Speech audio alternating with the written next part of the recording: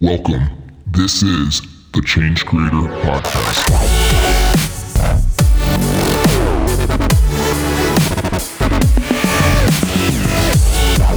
Hey, what's going on, everybody? Welcome back to the Change Creator Podcast show. Last week, if you missed it, you're going to want to stop and go back and listen to our interview with Chrissy Lamb. She is the founder of Love Is Project, and they are doing incredible work. She, in her first 2 years, made $1.2 million. And what are they selling? They're selling bracelets that say love, and she has a powerful story that is wrapped in. She's going country to country and asking people what love means to them.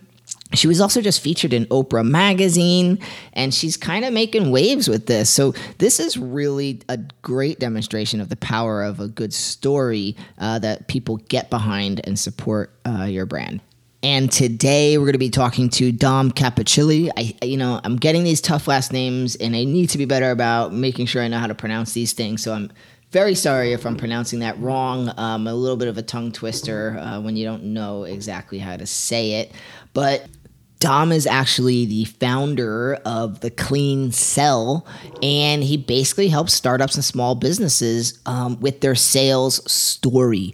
Dom is a sales expert. This is what he does. He's got 10 years as a reporter, author, screenwriter. He's helped companies like ZocDoc and another major healthcare company, blast their revenue up because of the power behind really good sales storytelling. So Dom's in the mind of really connecting people with, the product, speaking to those people and helping them really understand, what those benefits of the product are so that they can buy into them. And so this is a really important part of the business. So we wanted to talk to Dom about it to help you guys with your sales process, because if you're in your earlier years or any point in time, really, this is something you have to master. But what I was going to say is when you're in your earlier years, too many companies will die off because they can't figure out the sales part. They think it's something I'll just work on and I'll figure out. But this is a skill, and it's not one to be taken lightly. So we're going to dive into that conversation. Guys, in just a couple days, don't forget, we have, if you're listening to this on the release date, we have the next edition of Change Creator Magazine coming out with impact investor Joel Solomon. And this is an incredible guy. He wrote the book, The Queen Money Revolution. I got amped up about it, so we connected with Joel, and we're going to be giving away 10 of those books. So we're going to be giving away 10 books. And I think it's going to go out to an offer to our email list. So, if you're not on the list, just, stop over at changecreator.com. You can sign up and get some goodies, but you'll be on that list. And we're going to give away that book. So next, and last but not least, just a reminder, we are the official sponsors over at the Buy Good, Feel Good Expo. This is in Toronto in April. Change Creator will be there among so many other amazing people. They're actually helping launch Tom's new campaign that's coming up. So Tom's Shoes, we all love Blake Mycoskie, and he's doing a lot of incredible work. So we're excited to see all that take off. But yes, Buy Good, Feel Good, April, Toronto. We hope to see you guys there. It's going to be so much fun. And there's going to be just a ton of incredible socially conscious businesses, manufacturers, distributors, consumers, you name it, they're all going to be there. All right, guys, let's jump into this conversation with Dom and talk sales and story. I know you're going to dig this. Hey, Dominic, welcome to the Change Creator Podcast show. How are you doing today, man? I am doing all right, Adam. Thanks for having me. Yeah. Nice to have you here. I'm excited. We've been doing a lot of interesting work around the marketing space in the form of storytelling, and this is something you're an expert in when it comes to applying it to the sales funnels and process. So I think this is going to be a really interesting conversation, and I'm excited to hear about what kind of work you're doing and your thoughts around these things. So, tell us a little bit about the Clean Sell, your consulting company that you currently have, and how did you get to, build up your expertise to start something like that? Yeah, sure. So I actually came to business and came to entrepreneurship in kind of a unique way, which I guess probably every entrepreneur could say. But I didn't go get an MBA. I was a storyteller. I was a journalist coming out of college. And then I was a sports reporter, and then I was an author, and then I was a screenwriter. And then I only kind of came to sales later in life. And when I was looking, I kind of always had the entrepreneurship bug a little bit, and ended up being the thing that I realized I wanted to do. So I was probably about 29 or 30 at that time, and I thought I was going to have to start over. And I started a friend of mine had a healthcare company, a medical device, small company, couple person show, and he needed a salesperson to help. And I'd always been told from friends of mine that I would be good at sales. Didn't really know why. I was kind of turned off by it, frankly. But then I was like, all right, let's give this a shot. And what I realized is the background that I had as a storyteller and as someone who could deconstruct and structure a story out and really understand kind of the magic behind that from all of the work that I had done, was the best possible preparation that I could have had to start a sales career and start a business career. Because really, I think we get really caught up of whether it's marketing or sales or whatever it is, but storytelling is an extremely useful skill, personally and professionally. It's the way in which we communicate with each other. So my background is in that. And what happened was I had a pretty good sales career. Worked at ZocDoc, which is a kind of a unicorn startup that does healthcare appointments for or doctor's appointments online. And I had a lot of success there. Kind of cut my teeth there, and I started to really start to teach some of the newer people who were on about different ways to structure their pitches, and I kind of found a passion for it. Then I went and kind of built my own startup within an existing company who was targeting a new market, and that's where I really started to get to know the startup community and the small business community. And I realized, I kind of had this assumption that entrepreneurs all had it together, right? And that they had this, just in order to be funded for $2 million or $3 million or whatever it is, that these companies must have had just like an incredibly well-oiled ship that was better than any skill that I had ever picked up. Right. And what I realized is that was a mirage.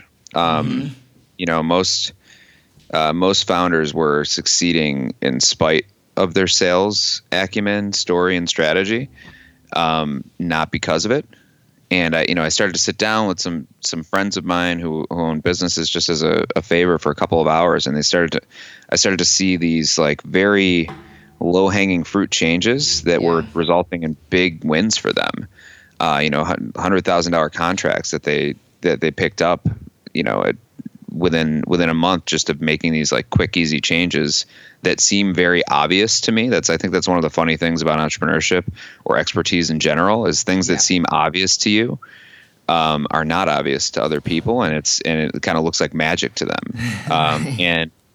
And I started to see some big impacts there, and I said, I think especially as entrepreneurship is growing and it's easier to start a business, there is a market need here. Especially when a company is trying to get past that early stage of I have my friend, I have my network, it's starting to run out, but like now they get funded for like a seed or Series A, and they don't know how to, they have a directive to grow in order to get to their next round and be successful as a company. But they're not salespeople. They're subject matter experts. They're technical experts. So I'm going to jump in right there, because it made me think of something, and that is, what I agree with you, because what you find is people will get that funding, and my co-founder and I have noticed this a lot. We look at companies when they get their funding, we kind of follow them, especially related ones, right? And we see, oh, well, look at that. They hit a wall after 6 months or a year, and we see that, okay, they got a funding a year ago, and they had all this traffic, right? And then next thing you know, it drops off the face of the earth, because all they were doing is putting all that money into paid marketing, but they didn't know how to build something that was sustainable for and giving them reliable traffic over time. And I think, part of that, it plays into the fact that you don't know how to sell and grow in the sense of connecting with the audience, building the loyalty, building the trust, getting that retention. The metrics are not always about just how many clicks and how many views. It is what's your retention? What is the loyalty that you have with the audience, right? Yeah, execution's there are great ideas abound. Execution is what separate. There's so many great ideas that are completely gone now because they were executed very, very poorly. Yeah. And I actually and that stage of we've gotten some early excitement about us, and then I can't tell you how many startups go to die there. And it's because they don't because the skill sets aren't there, and they don't figure out, and they don't they either kind of operate under the assumption that they can just figure that out.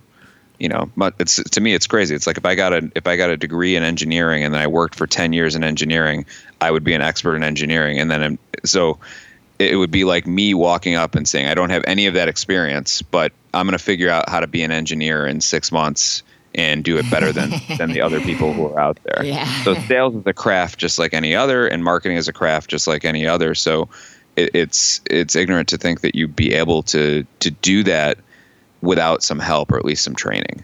I agree, and people are hesitant. Like, you have to be. One thing I've learned over the years, and I've been in business 15 years, and it's my second company, and you've obviously been doing it for a while, and you do need to learn from other people. You have to be willing to invest in yourself. It's a really difficult road if you're just trying to figure it all out on your own, because you think you're going to read a couple articles, and while that might give you some ideas, the actual getting consultation or mentorship, whatever you want to call it, that advisory from these experts, it's almost an essential part of the process. If you don't have that, one, you'll drag on forever, but two, you could very well just fail because you need that help. You need that clarity and support.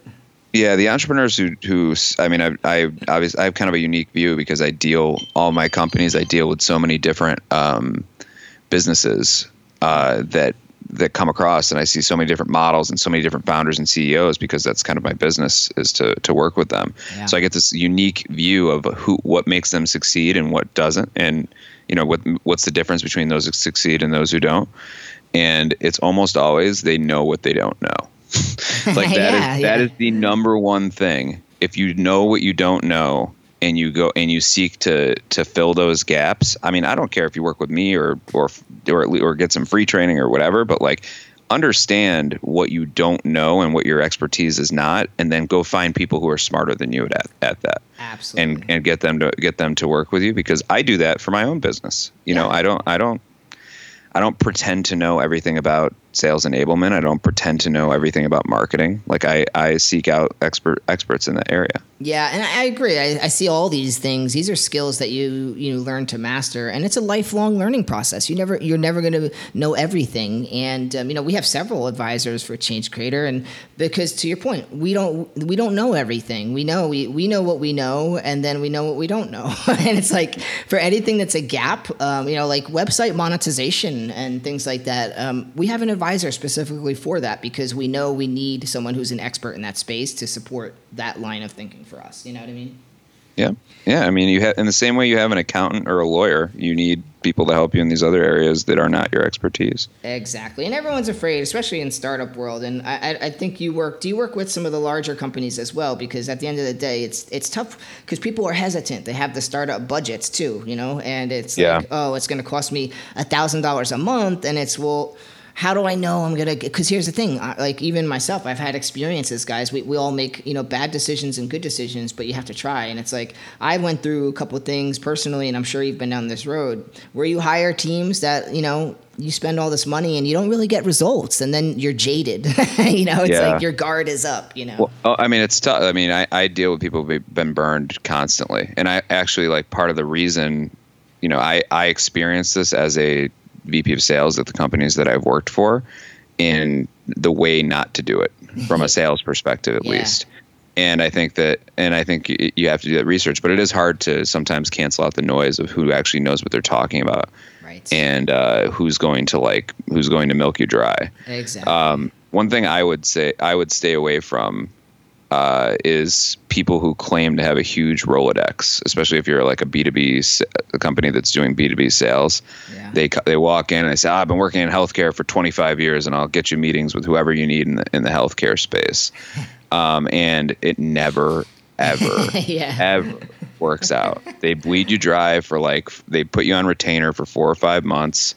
And any of the meetings they bring you are kind of like not the target customer that you're looking for, and they don't really have an idea of who you're talking about, and all of a sudden you don't get any of the results that you were looking for. Right. And it's a really, really common thing that happens. Right. So do not try to outsource sales. You have to learn it yourself, but you need the right person to teach you. And I would say the same is probably true of most other disciplines. Yeah, I think that makes sense. That's a really good point that I think anybody listening should take note of.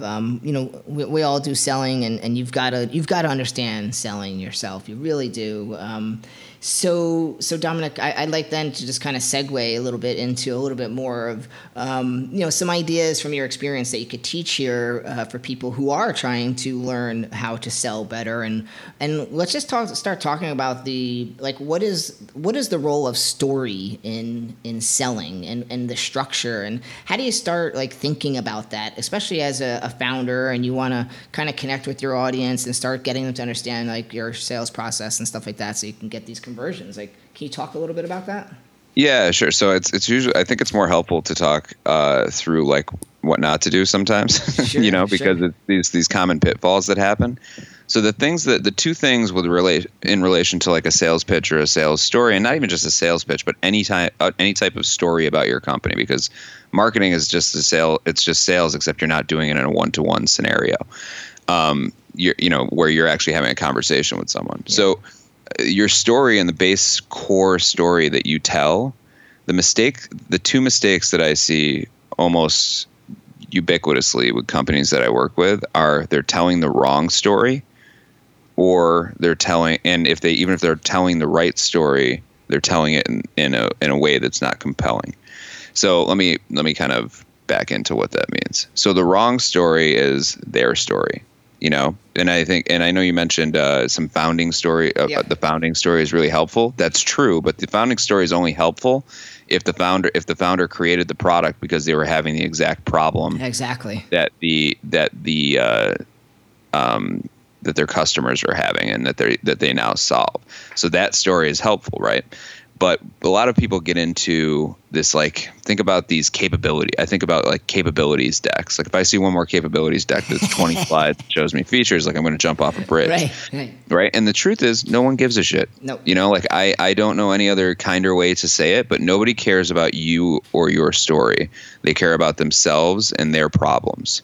So what you need to do if you really want to sell to someone and you really want to engage people is you need to tell them their story and the story of the problem that you solve. If you can tell them the story of the problem that you solve, your solution is almost an afterthought. It's a very weird thing that I learned a long time ago.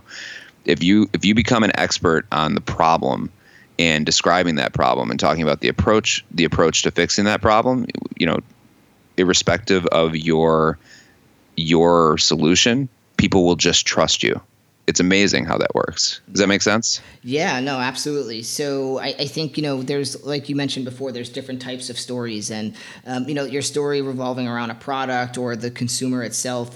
You speak to those benefits. I think that makes sense. And the reason we talk about the founder story, and I agree, if you have created that product through your own experience and you connect with people, a part of that is to, I guess, have people see them empathize with your situation, to your point, right? So it's yes, I went through that same thing. I get it, and I connect with you. So it's kind of a foundational thing. And then if you're selling the actual product that came out of it, I think there's a little bit of a different spin on that story, which is speaking more to those benefits and things like that you're talking about right now.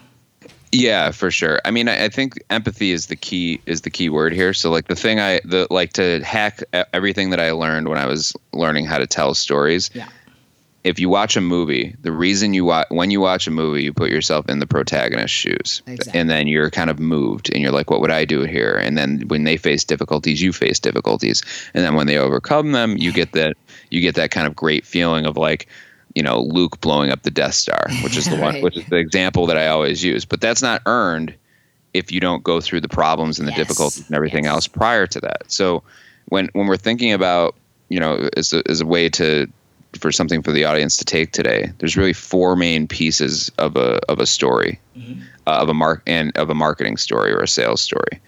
And the first piece is you need to be able to set up the scene, which is describe the pain point, meet them where they're at.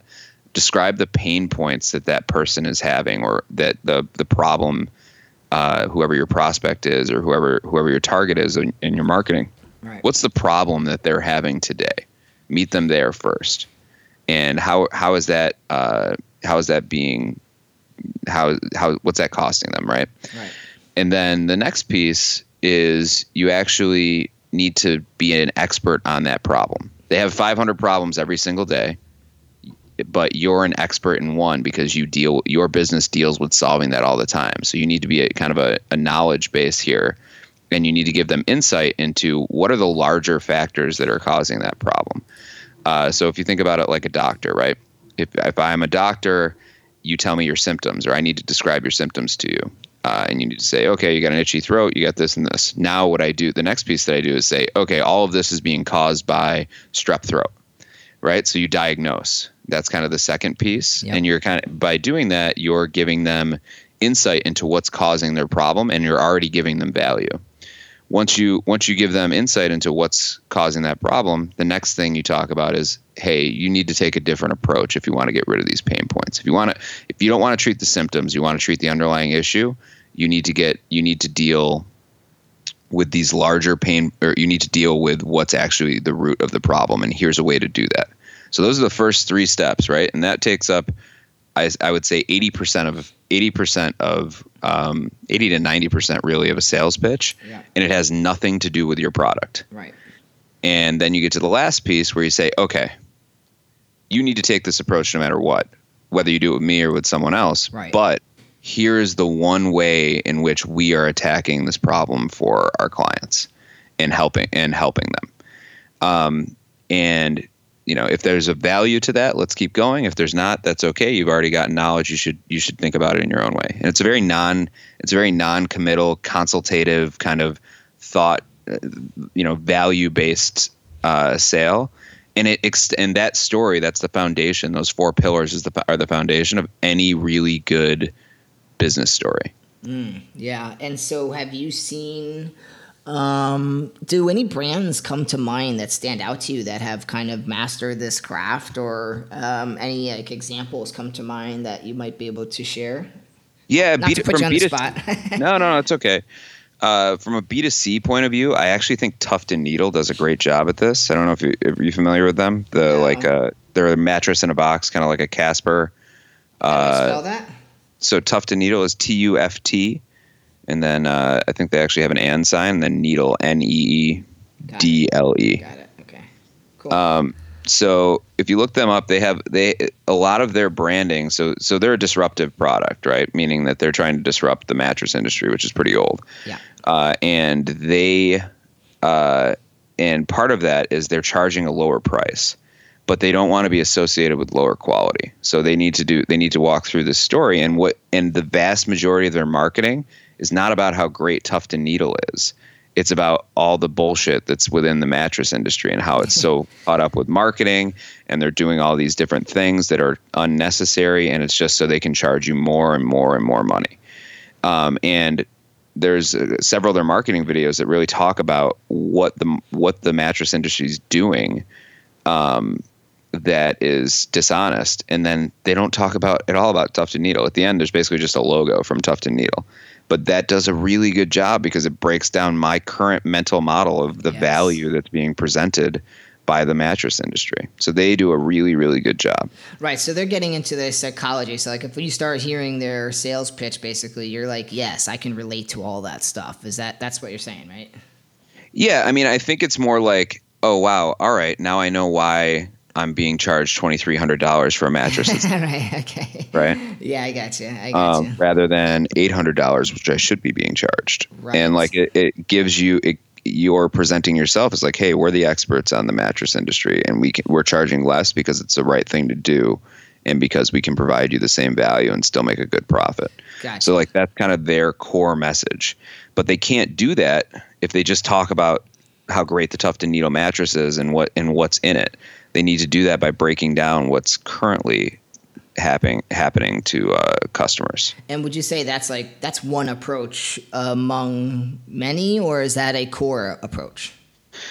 Well, I think it's a core approach, but that's my mental model, right? Sure. I think it doesn't. Pepsi solves a problem if you really think about it. If the way that they do it, or like a Gucci bag solves a problem. So I think you can really go back to, there is some problem out there. Nobody buys anything if it doesn't solve a problem for them. Even if that problem is, I want to look cooler than my neighbor. Like I was just gonna say, people get what they want, not what they need.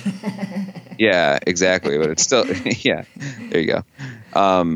So I think it's a core approach to a successful story, to a successful brand story. And it's something that I work with many B2C brands on, sure. And definitely for any type of B2B sale or it's essential to do it well. No, I think it makes a lot of sense, and it's really important to think through those things. And I always think of Squatty Potty because it just stands out so much. I've watched their video, and like certain, kind of broke down like, how do they sell this thing? Yeah. And it really does flow in this type of format that we're talking about here, and it kind of highlights the issue, and then if you don't solve it, like how that issue it antagonizes the issue, and then it kind of like says, hey, so here's the solution, and they don't even talk about the product. To your point, right? Yeah, exactly. And they do the product's simple. The product is super simple. By the way, we do have something if you want it. So yeah, pretty cool examples. And I'm curious now, with this approach, though, this is a foundational way of thinking about conveying the information in order to get someone to understand and relate. So this is applicable through different mediums, right? It's not just like, hey, this is for a TV commercial format. This can be really applied whether you're doing your own, video or in person, or what about like, a Facebook ad or copy on your website? Do you apply the same principles? Yeah. Absolutely. I mean, you can apply this to your marriage and it will work really well. True. Right? I wish I was smart enough to apply it in my relationship. But from a business point of view, I can do it, but it does, like, it's an empathetic way of connecting and persuading, frankly. It's not manipulative because it's true, right? Like what you're doing is actually helping people, hopefully. I mean, I suppose you could use it for some kind of dark side of the force stuff if you really wanted to. But the truth is, you need to meet people where they're at, and it's really, really important to do that. And if you don't do that, you won't gain credibility and they'll completely shut off to you. So it is a foundational communication skill. It is. And here's the thing that, over the years, like, I've done lots of different marketing stuff, and it's like, it's not easy. Like, you think, oh, I'm really speaking their language, and I'm going to really get in. You may try it over and over and over again, and you realize, like, the next month, it's like you learn something different about it, and you're like, oh my God, I can't believe my perspective shifted on how I see this. And it's like, you do it better and better and better. It's not an easy craft to master. No, I mean, and I don't claim to make myself an expert in marketing by any means. But I think that foundational piece is really, really key. It is. I agree. I mean, everything solves a problem. It's really crazy if you really go in and think about it. Everything solves a problem, right? Like, what do you meme, for example? That, have you ever heard of that game? It's like so it's a game that you play, and it's like tired of those same, like, you're tired of the extremely boring Thanksgiving dinners. Play what do you mean with your family, that'll get things stirred up. It's like these any type of game any type of product does at its core solve a problem, and if it doesn't, you probably don't have much of a value proposition. Exactly. Yeah. If you can't tell that story, then you probably got a problem yourself. Yeah, exactly. Well, this is good. I mean, and so this is the kind of stuff you're working with companies on, right? To help them understand it. And obviously, you take them deeper to help them, how do you speak to the audience? How do you get into that psychology and frame these things up? So I assume that's kind of like part of your process that you take people on a deep dive around, right? Yeah. So, I mean, there's really three tenets.